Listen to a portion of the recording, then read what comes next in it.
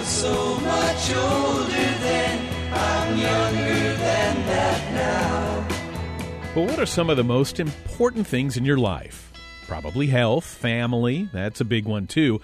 But there's one more that longevity experts say is just as important as any, and very few people ever guess what it is. Do you know? I'm Bill Schaefer with Mark Middleton, and this is Growing Bolder, the program that helps you realize age is not something to fear, but to embrace. It's an opportunity for you to follow your passions like never before. All right, so what is it that's so important that we sometimes don't even realize it? Well, it's a sense of purpose. It's something we all need, a driving force in life, a reason to get up in the morning, something that we believe in, that motivates us to want to make a difference. And we're going to talk about that today and discuss the growing evidence that having a sense of purpose is actually linked to better health and greater well-being. Yeah, it's a great conversation, and we're going to talk with a world record-holding runner who is 100 years old, and he's convinced that he's alive today because of just two things, both of which he believes will add years to your life as well. We'll find out what those are. Also, we'll meet the inspiring inventor of the tandem parachute and learn how taking the plunge actually helped him soar in ways that he never thought imaginable. But first, a surprising look at how negative views of aging actually affect us all.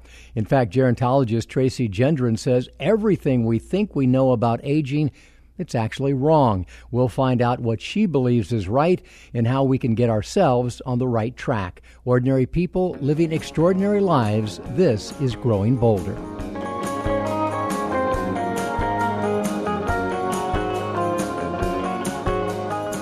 Well, have you ever had this happen? Out of the blue, somebody asks you how old you are. Do you have to take a second to think? It's because we don't feel an age. Unless somebody asks, we don't even think about it. And why does it matter anyway? I'm Bill Schaefer, and this is Growing Bolder. And let's talk about that with a fascinating person, a nationally recognized gerontologist and author of the book Ageism Unmasked, Exploring Age Bias and How to End It. Very happy to say hi to Tracy Gendron. Hey, Tracy, how are you? Hi, Bill. I'm terrific. Thanks for having me. Listen, we love the topic of the book, love the book, and you don't pull any punches in this, too. You get right to it. And, folks, the very first line of the whole thing, Tracy writes, everything you know about aging is wrong. So, Tracy, what are we missing? Yeah, love that provocative opening because it is true. Everything that we are taught about aging is wrong. Basically, what I'm trying to say is that throughout our lives, we have all of these experiences that teach us that getting old is bad, getting old is scary, that aging is all about decline. And that starts from a really young age, even from the bedtime stories that we read to our children that are filled with older characters that are portrayed as either silly or feeble or scary. We start to kind of lock into our minds that aging is something that we need to be afraid of. And that goes throughout our entire life, even through, adulthood, when we're really bombarded with messages, militaristic messages, that aging is something that should be battled, that there's a war against the visible signs of aging. And what we fail to see is that aging is not only about decline, because our bodies do change, but it's also about growth. It's also about development. It's holistic. It's biological, it's psychological, it's social, and that is the story less told. So if we are going to come out against ageism and encourage people not to be ageist, let's define it. What does it really mean? So ageism is broadly discrimination based on age. And what I really want people to understand is that that means towards both younger and older people. It's any time that we are othering or marginalizing people based on their age. And it can look a lot of different ways. It can look as discrimination against people, but really scarily and importantly, it can also look about discomfort with our own aging or disassociating with our own aging. As you started off to say, when we're afraid to say how old we are, or maybe we say I'm 69 years young instead of old, we're really just trying to Band-Aid the stigma that we associate and the fear of judgment that we have with being older. So this is a really important point here you're hitting on because a lot of it's our fault. I mean, one thing about ageism that we don't always remember is it just isn't about what others think. it's like you said, we start to believe it ourselves. And in the case of age, older people can be as ageist as anybody. Absolutely. And that's actually the most damaging part, is that internalized ageism, the self-directed ageism. And it's actually no wonder when you think about how long these negative messages about aging have been around, it's no wonder that older people have such a high level of internalized ageism. It has been around them their entire lives. It's literally been in the air that they breathe. I have an example of a ladies' home journal from 1959 with a big title on the cover that says, "Look 20 years younger." So this has been around for, older people's entire lifetimes. And what we don't really talk about is how bad it is for our health. But we have knowledge, just like we do with smoking and with not exercising, with not eating well, that it actually impacts our health and our wellness and even our longevity. To talk about that a little more, it impacts our health and wellness, ageism? It does. We have decades of research that show that people that have negative views of their own aging take longer to recover from illnesses. They're more likely to have biomarkers for Alzheimer's or other forms of dementia. And they're even, on average, living 7.5 years less than people that have positive views of their own aging. So this is no small contribution. Yeah, Mark Middleton likes to say all the time, what the mind believes, the body embraces. So our own self-image is a huge factor in how we age. A huge factor. When we carry that anxiety with us and that fear and that dread, we're projecting onto our future possible selves. Think about how much power if we could regain that feeling of looking forward to what is to come in our lives at all ages and all stages. This is such an important conversation, and it really is kind of heavy, and I think most people, when they read what it's about, they probably think, oh, Tracy's going to come on, it's going to be kind of light, and we're going to have a few chuckles and tell a few sad stories. But this is a serious thing. I mean, we don't tolerate racism, we don't tolerate gender inequality, but for some reason, it's okay to go to a Hallmark store and buy a greeting card that says, hey, you forgot your car keys again. Oh, absolutely. And you're hitting on the birthday card piece, which, my kids are adults now, but when they were younger, they hated going grocery shopping with me when we were looking for birthday cards because I would embarrass them in the birthday card aisle because it's just so egregious. But yes, we don't really talk about this as much as we need to, as much as we should. And with an emphasis now on increasing DEI initiatives, on really thinking about how we create equitable societies, age and ability inclusion is right up there. And it's time to have this conversation. Yeah, it seems, too, that people tend to dismiss it because it doesn't always come in the form of somebody trying to insult each other, put somebody down, or being mean, because there's a form of ageism that's kind of hidden in kindness. Oh, can I speak a little louder for you? Can I help you cross the street? Or, hey, you look so good for your age. Great point. So that's called benevolent ageism. And that is that positive kind of ageism where we're either trying to help somebody or we may be trying to give a compliment. And we don't realize that what we're saying when we do these things is actually perpetuating this undertone of ageist sentiments. And I love the examples you gave. Just because somebody's old, they may not want your help crossing the street. It's a lovely gesture, but to make an assumption just based on somebody's age or somebody's ability does tip us into ageism and ableism. Or when we say to someone, oh gosh, I haven't seen you in 20 years, you look great for your age. Well, what is my age supposed to look like? And what is it that you're really trying to tell me? I think you're really trying to tell me that I look great. But to qualify it means that my age shouldn't look great. So I think we need to start to really think critically about the way that we say things and actually what we mean when we say them. I wonder, too, Tracy, if as a gerontologist or when you are talking about the book and bringing the topic of ageism up, people are like, hey, look, there are so many problems in the world today. Can't you just take a joke? Yeah, you do lose your car keys. Your back does always go out. You are forgetful. What's the big deal? Yeah, and the big deal is right what I said before. This is not about political correctness. This is about our health.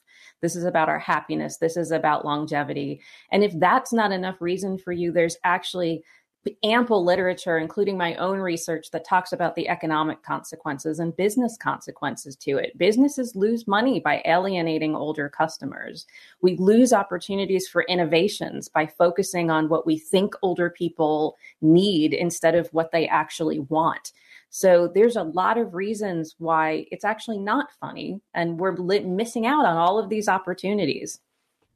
And it sounds like being alarmist, but it's like society really can't wait to get rid of us as we age, or at least hide us by shaming us into coloring our hair, the little we may have left, or getting rid of the wrinkles. And then there are these adult communities where you should go live as soon as you hit 55, segregated and away from everybody else. Exactly. And, that segregation of older people is fascinating to me. And in the book, I start to explore the kind of how we got here, because you don't even really think about it anymore. Older people just live behind those walls, behind those gates in that community. And it's also people that have limitations, disabilities, cognitive impairments.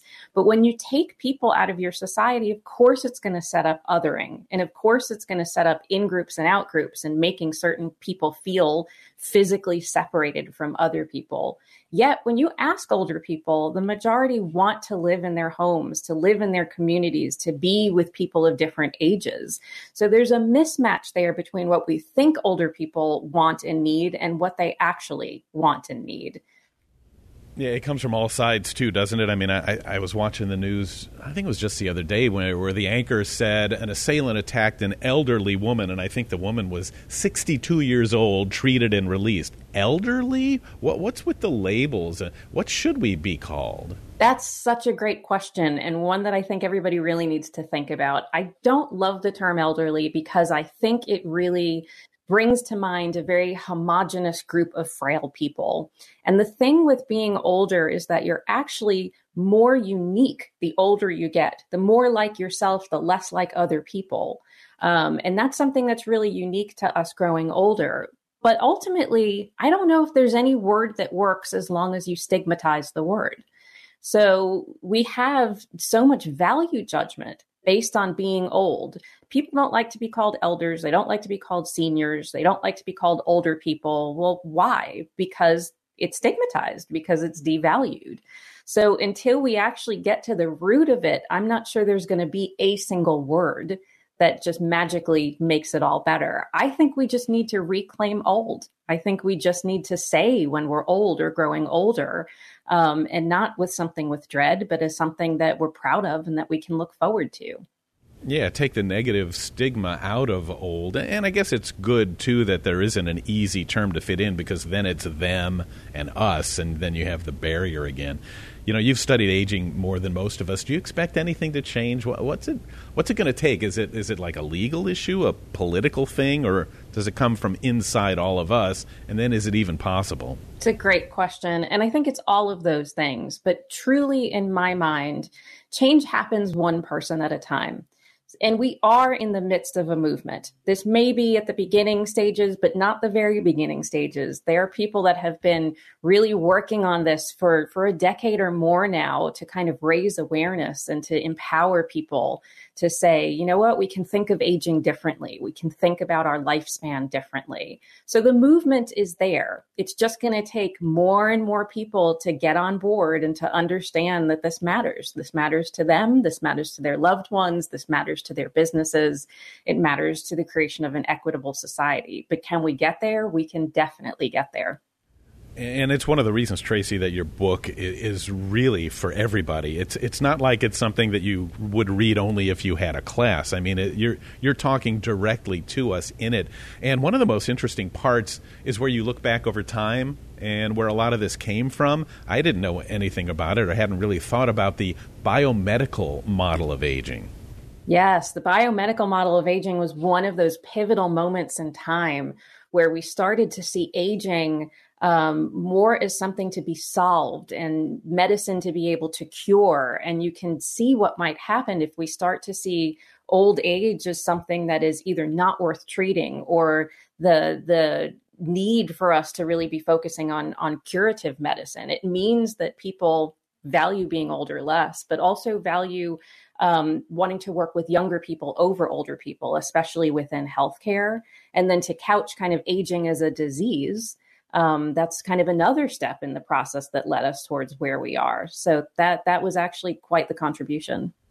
And it sure seems like we're continuing to go the wrong way down the highway. We are. I think there's more and more physicians that are really seeking out geriatric knowledge. There's more and more universities that I think are really starting to embed geriatrics curriculum. So again, I always like to highlight the positive things that are happening out there, because there are positive things. But yes, we have a critical shortage of people that want to work in these specialty areas, and a larger and larger number of people that are going to be older. So there's clearly a mismatch there. Yeah, I hope you're right that it's starting to go the right direction, because healthcare is one of the most frightening aspects of aging. Absolutely. And when you think about it, the system itself is not built well for it. It's built based on reimbursements and on efficiency with, 10, 15-minute appointments. And for people that are older that may have more complex conditions or comorbidities that need a little bit more time, the system kind of can work against them that way.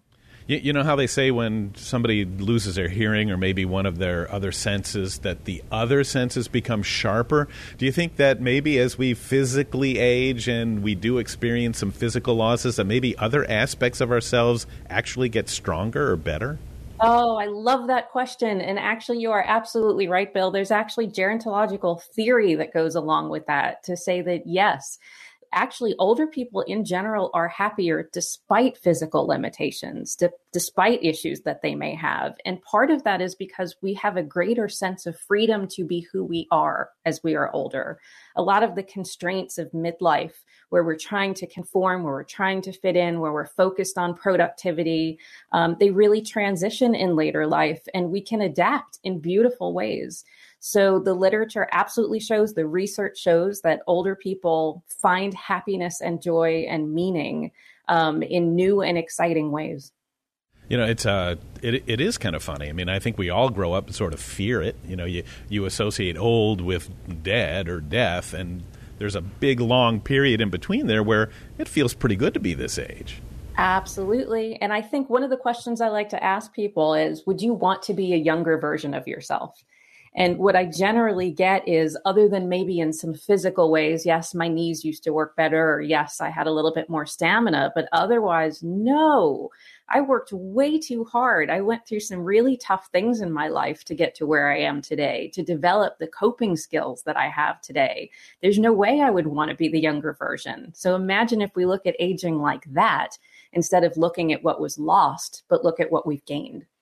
Yeah, we spend so much of our lives trying to prove ourselves that I think once we get to a certain point and we start kind of like just living, just finding what our passions are and doing the things that really interest us and following our curiosity instead of proving ourselves, that's when life really becomes fulfilling.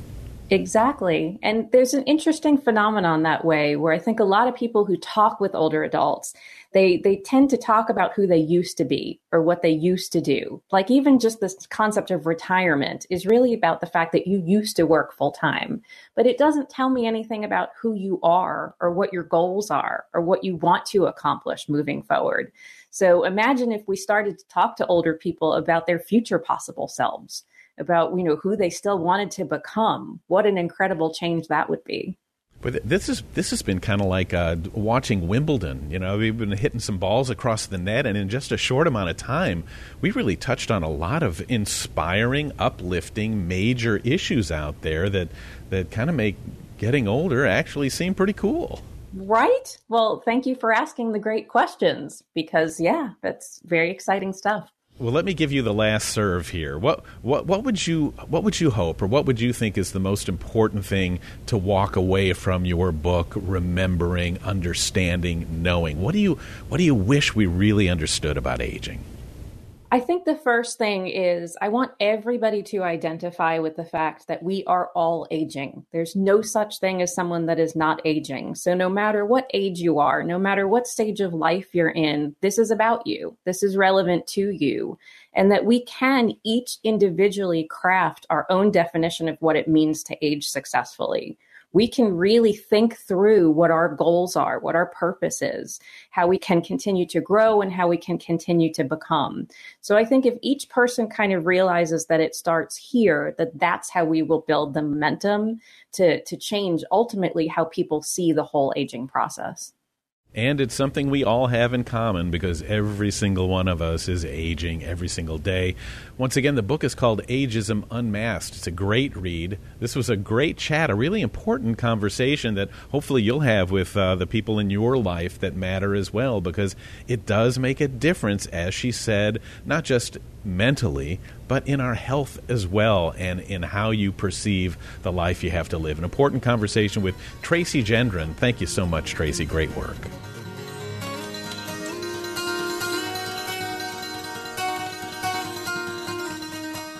Up next, if you want to know how to live to be 100, don't ask your doctor. Ask someone who's actually done it. That's what we're going to do, and he's going to share 2 things that he says we all need to start doing today. That's next on Growing Bolder. Support for Growing Bolder provided by The Center for Health and Well-Being, now open in Winter Park. Wholeness, fitness, and medicine together in one convenient location, offering programs and services to promote healthy living and positive aging. More at yourhealthandwellbeing.org. Sign up for the Growing Bolder Insider newsletter, delivered to your inbox every week. Be the first to see our latest interviews, stories, and tips for making each day count. Sign up today at growingbolder.com. Half-right prejudice, leap forward, rip down all hate, I scream. This is Growing Bolder. I'm Bill, and that's Mark over there. And Mr. Middleton is a guy who just might know as much about active centenarians as anybody out there. And Mark, we were listening to your inspiring podcast called Fountain of Youth, which is available to listen to, folks. I highly recommend it. We were amazed by another one of your guests. Tell us a little bit about Mike Fremont. Yeah, he amazed me as well, Bill. He's a guy that you folks are going to love. He turned 100 years old just this year, and he didn't celebrate it in a nursing home. He didn't do it sitting in a wheelchair, wrapped in a blanket, like the stereotypes lead us to believe. Mike celebrated with a run on the beach, a party in the park, and a full day of fun with his many friends and family. And to put it into perspective, he's a guy who never thought he'd even reach the age of 70. So what can we learn from Mike? Well, here's an excerpt from our conversation on the Fountain of Youth podcast. If you want to know my story, I got colorectal cancer at the age of 69. And they said at the Cleveland Clinic, if we don't operate on you now, you will be dead in 3 months because this cancer has metastasized. And they showed me with a television set what my insides looked like, which I couldn't interpret. But by chance, one of my sons who lived in Los Angeles sent me a copy of a book in 1985. What I'm talking to you about took place in 1991 at the Cleveland Clinic. But in 1985, he sent me this book called The Cancer Prevention Diet, which I naturally did not read. And I called him to thank him and said, why did you send me this? He said, you may need it someday. 1985. So in 1991, I read it in one day and told the Cleveland Clinic I was not going to be operated on and that I was going on a diet and they should watch me. And they didn't watch me, but I shrank the tumor. The only thing I did in that succeeding year was to change my diet to what was then known as a macrobiotic diet introduced by a Japanese chap named Michio Kushi. And I went to see him in Western Massachusetts, and they showed the group of us how to cook the macrobiotic diet, which was, you might say, a predecessor to the vegan diet, which itself is a predecessor to what we call the whole foods plant-based diet of Colin Campbell. Dr. Campbell is the predominant nutritionist, so far as I'm concerned, in the world ever. He understood what causes cancer. Anyway, as soon as I went on the diet, 1991, 2 weeks after that, let's say, a week and a half or two, I realized that I'd lost the arthritis in my neck, my right shoulder, and my left hand fingers. I was normal again. And all I'd done was change my diet. Well, I want to ask you about the diet, Mike, but let's recap very quickly because there's a lot of fascinating stuff in what you said. Your son sent you a book that you didn't read for 6 years. The book was Cancer Prevention Diet by Michio Kushi. You read the book. You refused treatment for cancer for which the prognosis was you had 3 months to live. You refused the treatment. You read the book. You changed your diet, and that was 30 years ago. And here you are today at 100 years old, going strong. So let's talk about the diet. You mentioned that it is a plant-based diet. What do you eat, Mike, or maybe more appropriately, what don't you eat these days? What I don't eat, well, let's put it this way. No animal protein, period. That means no eggs, no milk products, no meat, no fish, no seafood. And there's an extraordinarily rich diet in nutrition available that many people across the world naturally eat. And that's why some groups in remote places live very long times, in my opinion. So what do you eat, Mike?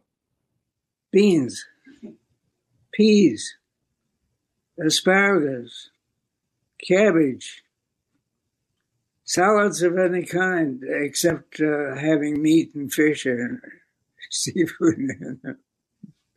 It's an extraordinarily rich diet. And there are lots of books on that. And what the athletic community has learned is that that's the way to eat if you're going to win the race. And you certainly win the race, and I want to talk about that. But first, let me ask you a question that I know probably everybody asks you when they hear that you eat no animal products at all. The question that you get is, but where do you get your protein? And your answer is?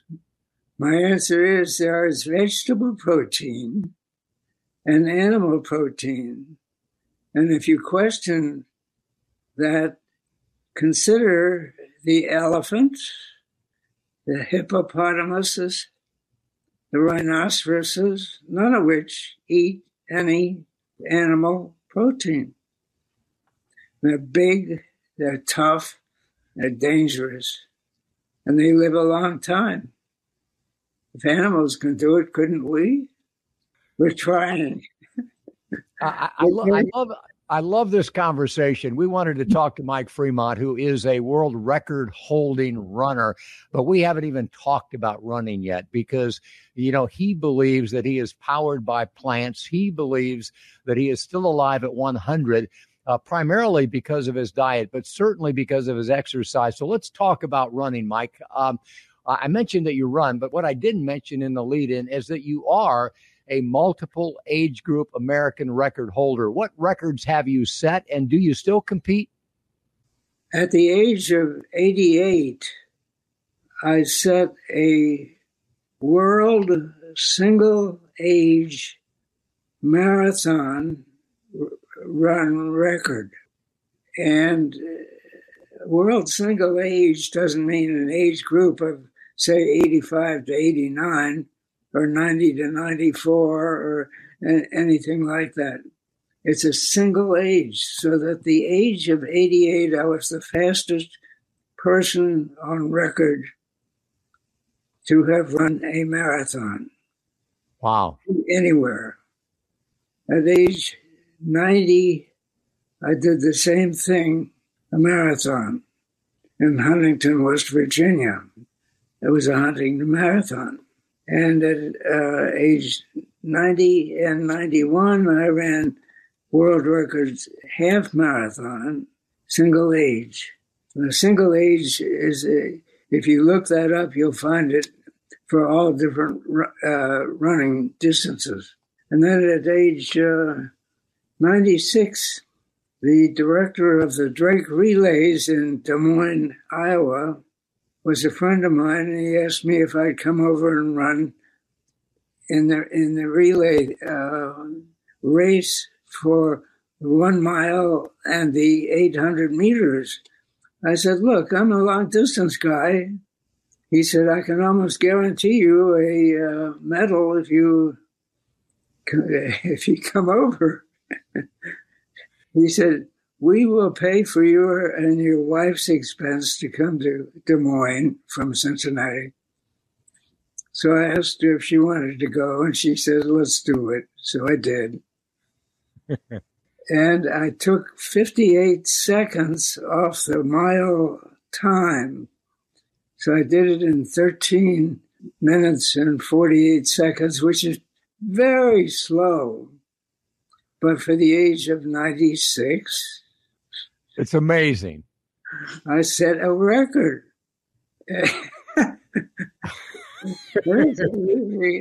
I was there 5 days. I didn't do so well in the 800 meters, which is kind of a dash. 800 meters, you don't even get warmed up in. So I ran the 800 and didn't break a record. We're talking with Mike Fremont, folks, 100 years old, still runs. And running is really not all you do, Mike. What else do you do to stay in shape? I know you have another passion or two.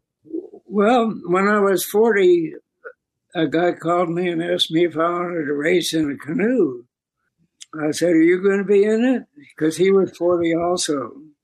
I said, if you can do it, I can. Let's do it. So we did. And canoe racing, and especially long-distance canoe racing, kind of stuck with me. And I got canoes, and I got partners, and began to get interested in racing on rivers. And rivers was another piece of my interest. And I spent the next 40 years working on rivers to preserve them and restore them. And that's really what I have focused on in much of my life, is environmental stuff, especially rivers. I was a founder of American Rivers, a founder of 33 of us in 1973. But the previous year, I was president of Rivers Unlimited, which was an Ohio State organization protecting rivers, which was the first statewide river group in the nation. And it thrives today. You know, Mike, let me ask you about something else. It seems to me, from what little I've observed of your life, that it's critically important to you to be able to hang out with family, friends, and multiple generations. Can you talk about what that socialization brings to your life? Well, of course, you know, if you're around this long, you're bound to meet a few people. My class at school, my senior year, had 116 in it, and there are 5 left. Today. And I talked to one of the 5. He called me. He said, I knew it was your birthday. I wanted to call you. And I said, I knew it was your birthday. I'm glad you called. You know, how many times has someone told you, Mike, that they love your smile and they love your laugh? You know, because it is engaging. And I don't think it can't belie the fact that you still enjoy life. So tell us about that. Is life at 100 fun? Are you enjoying it? Oh, it's wonderful to go out and canoe on a lake that's 5 minutes away, 10 minutes away, with a bunch of guys who are anxious to race. These are racing canoes. They're fun. You really move in them. In beautiful places, beautiful rivers. Take your choice. Racing canoes for 60 years. That's a way of getting out. I don't climb the mountains anymore in New England because it's a little bit difficult for me, even though I can run. Some of the rocks are pretty difficult for me. That's remarkable. And, Mike, other than the obvious aches and pains that everybody experiences as they get older, what's it like? Take us inside the psyche, if you will, of a 100-year-old. Is it true that you still inside feel like you're 18 and that, it's not a whole lot different now than it was decades ago? Absolutely. Absolutely. I feel like I'm 18. I feel a lot smarter than I was when I was 18. But I have the same urges as ordinary people. We won't get into those. So I got to ask you this. And again, another one of these questions that you probably get asked by everybody, and that is, what's the secret? What's the moral of the Mike Fremont story? I mean, what's the key to living a life that is satisfying at age 100? What can you share with us? I can tell you that my own point of view about it is that the greatest rewards that a person can earn come from helping other people, no matter in what way. You get the satisfaction out of helping other people, and that's a tremendous satisfaction. And it won't quit. Pays off in every way. That itself is the payoff. Nothing else matters. Money doesn't matter. Looks doesn't matter. You're a good man, Mike Freeman. You're also, and final question, unless you say something else that requires another question, but I've seen pictures of you, and you are ripped. I mean, you've got some guns, as the kids say. Do you lift weights? What do you do to have the muscle tone that you have at age 100? Well, I do push-ups and I do chin-ups. Not enough. Isn't he something, Bill? An active body and obviously an active mind as well. Just a bit of our chat with the fascinating Mike Fremont, 100 years old, still loving life. And here's the good news for the rest of us. There are more Mike Fremonts every day. Centenarians are now the fastest growing demographic in America. And they may not have a lifestyle like Mike, but what he is doing as far as diet and exercise is giving himself the best possible chance of not just living longer, but living better. And because of people like Mike, we know that an active and healthy life, even after the age of 100, is now possible for most of us.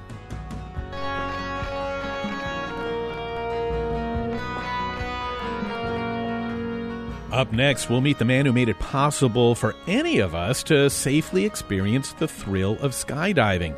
But you know what? It's his passion for experiencing life that really sets him apart. And that's next on Growing Bolder. Sign up for the Growing Bolder Insider newsletter, delivered to your inbox every week. Be the first to see our latest interviews, stories, and tips for making each day count. Sign up today at growingbolder.com. Miss an episode of Growing Bolder Radio? Subscribe to our podcast and get it on your mobile device. Details at growingbolder.com/podcasts. Hear the soldiers dance, I aim my hand at the mongrel dogs who teach.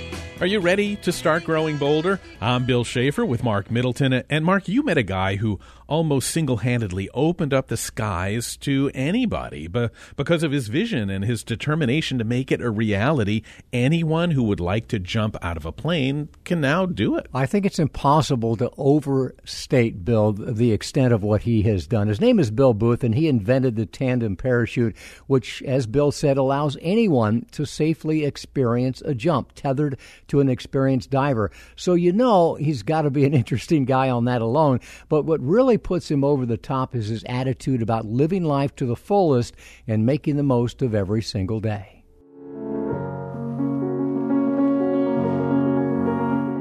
Now in his mid-70s, Bill Booth has composed a remarkable life, a never-ending adventure that began the day a skydiver landed on the road in front of his car more than 50 years ago. I picked him up, took him back to the drop zone, and 2 hours later I made my first jump. Booth was the right guy at exactly the right time. When I started skydiving, parachutes hadn't changed in 40, 50 years. All right. It was right at the time when parachutes went from being a life-saving device or a military tool to a recreational toy. Harnesses were uncomfortable, openings were hard, and malfunctions were common.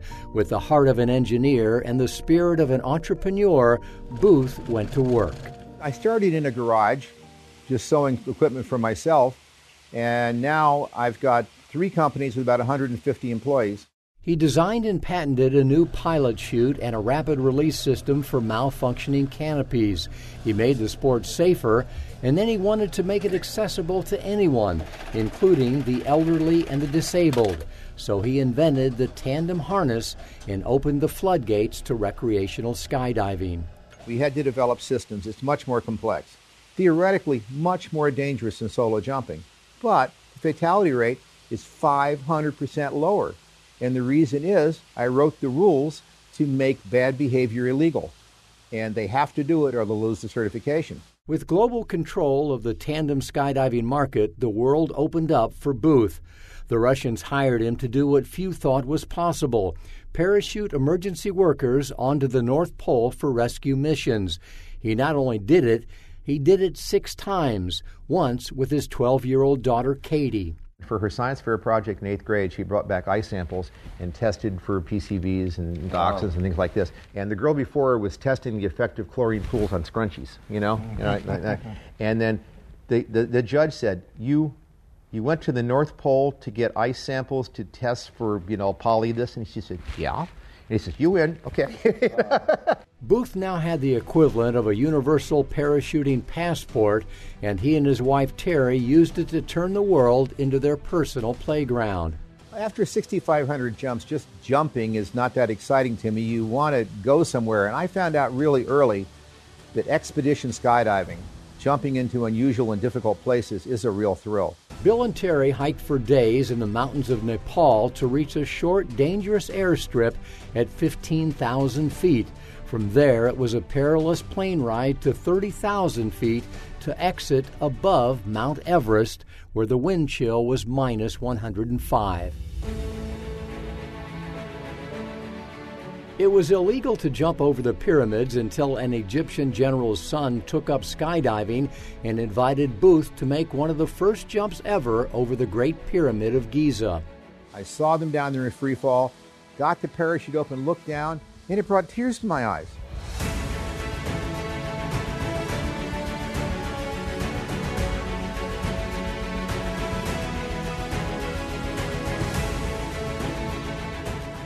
When the Crown Prince of Dubai took up skydiving, he hosted Bill and Terry at the 7-star Burj Al Arab Hotel, loaned them his Lamborghini, and arranged a jump for Bill over Palm Island. Getting permission to skydive on Antarctica is nearly impossible, and the cost is outrageous unless you're Bill Booth. Bill and Terry made it all the way to the South Pole, where he completed the elusive Grand Slam of skydiving. All 7 continents and both poles. Booth consulted with Alan Eustace, and his company built the parachute system that Eustace used to jump from the stratosphere, setting a new world freefall record from 135,800 feet. The last 10 years have been one adventure after another: an expedition to Africa with a dip in Devil's Pool at the top of Victoria Falls, a getaway to the Taj Mahal, the Great Wall of China, the Jurassic Park Falls on the island of Kauai, Bora Bora, Australia, England, Mexico, the Bahamas, and many more. I enjoy each new adventure with Bill. Each one is, you come home saying that was the best. So all of them are just been amazing. It's amazing what these machines can do. If he's not traveling, Booth is likely in his factory overseeing production for clients worldwide. For years, he commuted in a seaplane from his home on a spring-fed lake, making quick stops just about whenever and wherever he wanted. I'm going to head down the river south just beyond that boat. That was before he renovated a home on the St. Johns River, providing the opportunity to engage in one of his new passions, classic wooden boats. I'm out in the boat every day, 2 or 3 times a day, and I'm in the airplane a couple times a week, so. If he's not traveling, Booth spends his summers on Blue Mountain Lake in the Adirondacks, living in a renovated boathouse with another wooden boat downstairs and his seaplane outside. He's built a life around the people, the places, and the things he loves, and he has no intention of slowing down. When I wake up in the morning, before I try to get out of bed, I pretend I'm 18. And I get out of bed and look in the mirror and realize I'm not. But I can do everything I did when I was 18. It just takes longer, I think. And now I appreciate stuff more. So I think society taught us that after maybe 40, your life was over and useless. And it's proved not to be true. You can still do neat stuff. And now I'm thinking the same thing I thought 10 years ago. What am I going to do now? But there's still a lot to do. Man, there is not only a lot to do, but by making some smart choices, we can increase the odds that we'll all have more time to do them than we ever thought possible. Bill Booth revolutionized skydiving. He made it possible for any of us to give it a try. And who knows, he just might do the same thing for active aging, setting an example, making it possible for any of us to try to achieve things we never thought possible.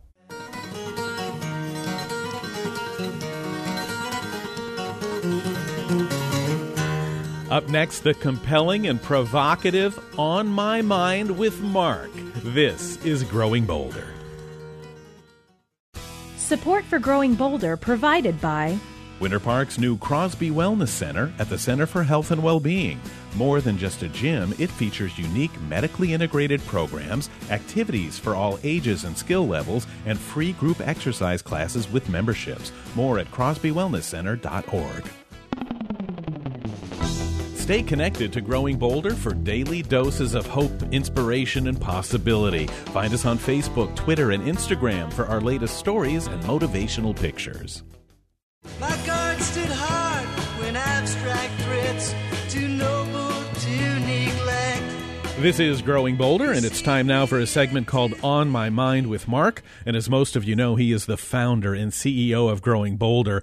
And he has a way of looking at aging and presenting it where instead of being afraid or dreading it, you can't wait to get there to experience all life has to offer. And Mark, one of the ways that happens is by understanding what happens and what is possible as we age. You know, Bill, I think we all remember that show, The Biggest Loser. I don't know whether it's still on or not, but, they always paraded these overweight people out at the beginning, and then at the end, one of them was the winner.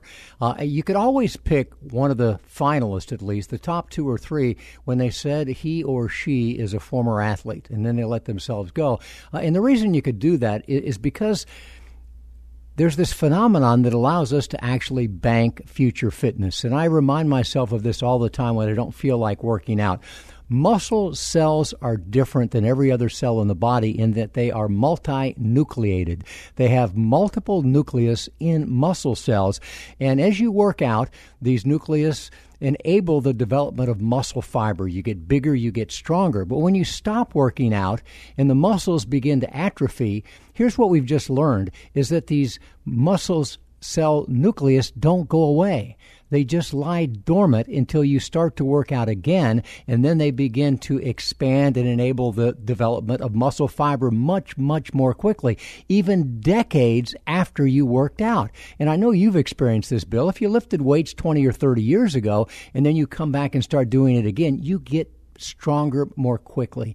If you ran years ago and then stopped but start, you begin to run faster more quickly. So you can actually bank future fitness. Whatever you do today, even if you stop it, will help you in the future if you encounter some sort of health setback. So you're, in essence, you're telling me that the Bill Schaefer PIO theory of aging is now just, it's trashed.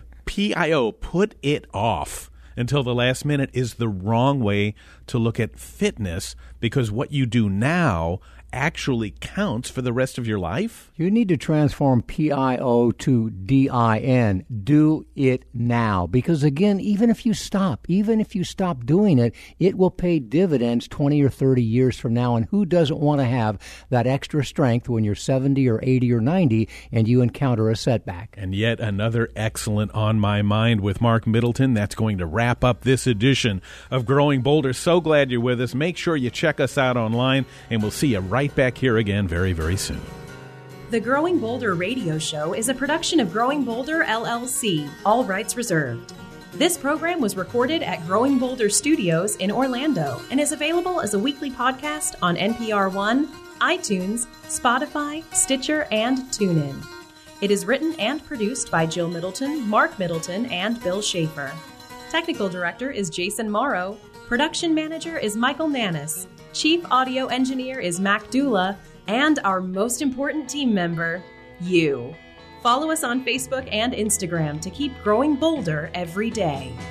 Crimson flames tied through my ears, going high and mighty trapped. Countless fire and flaming road, using ideas as my map.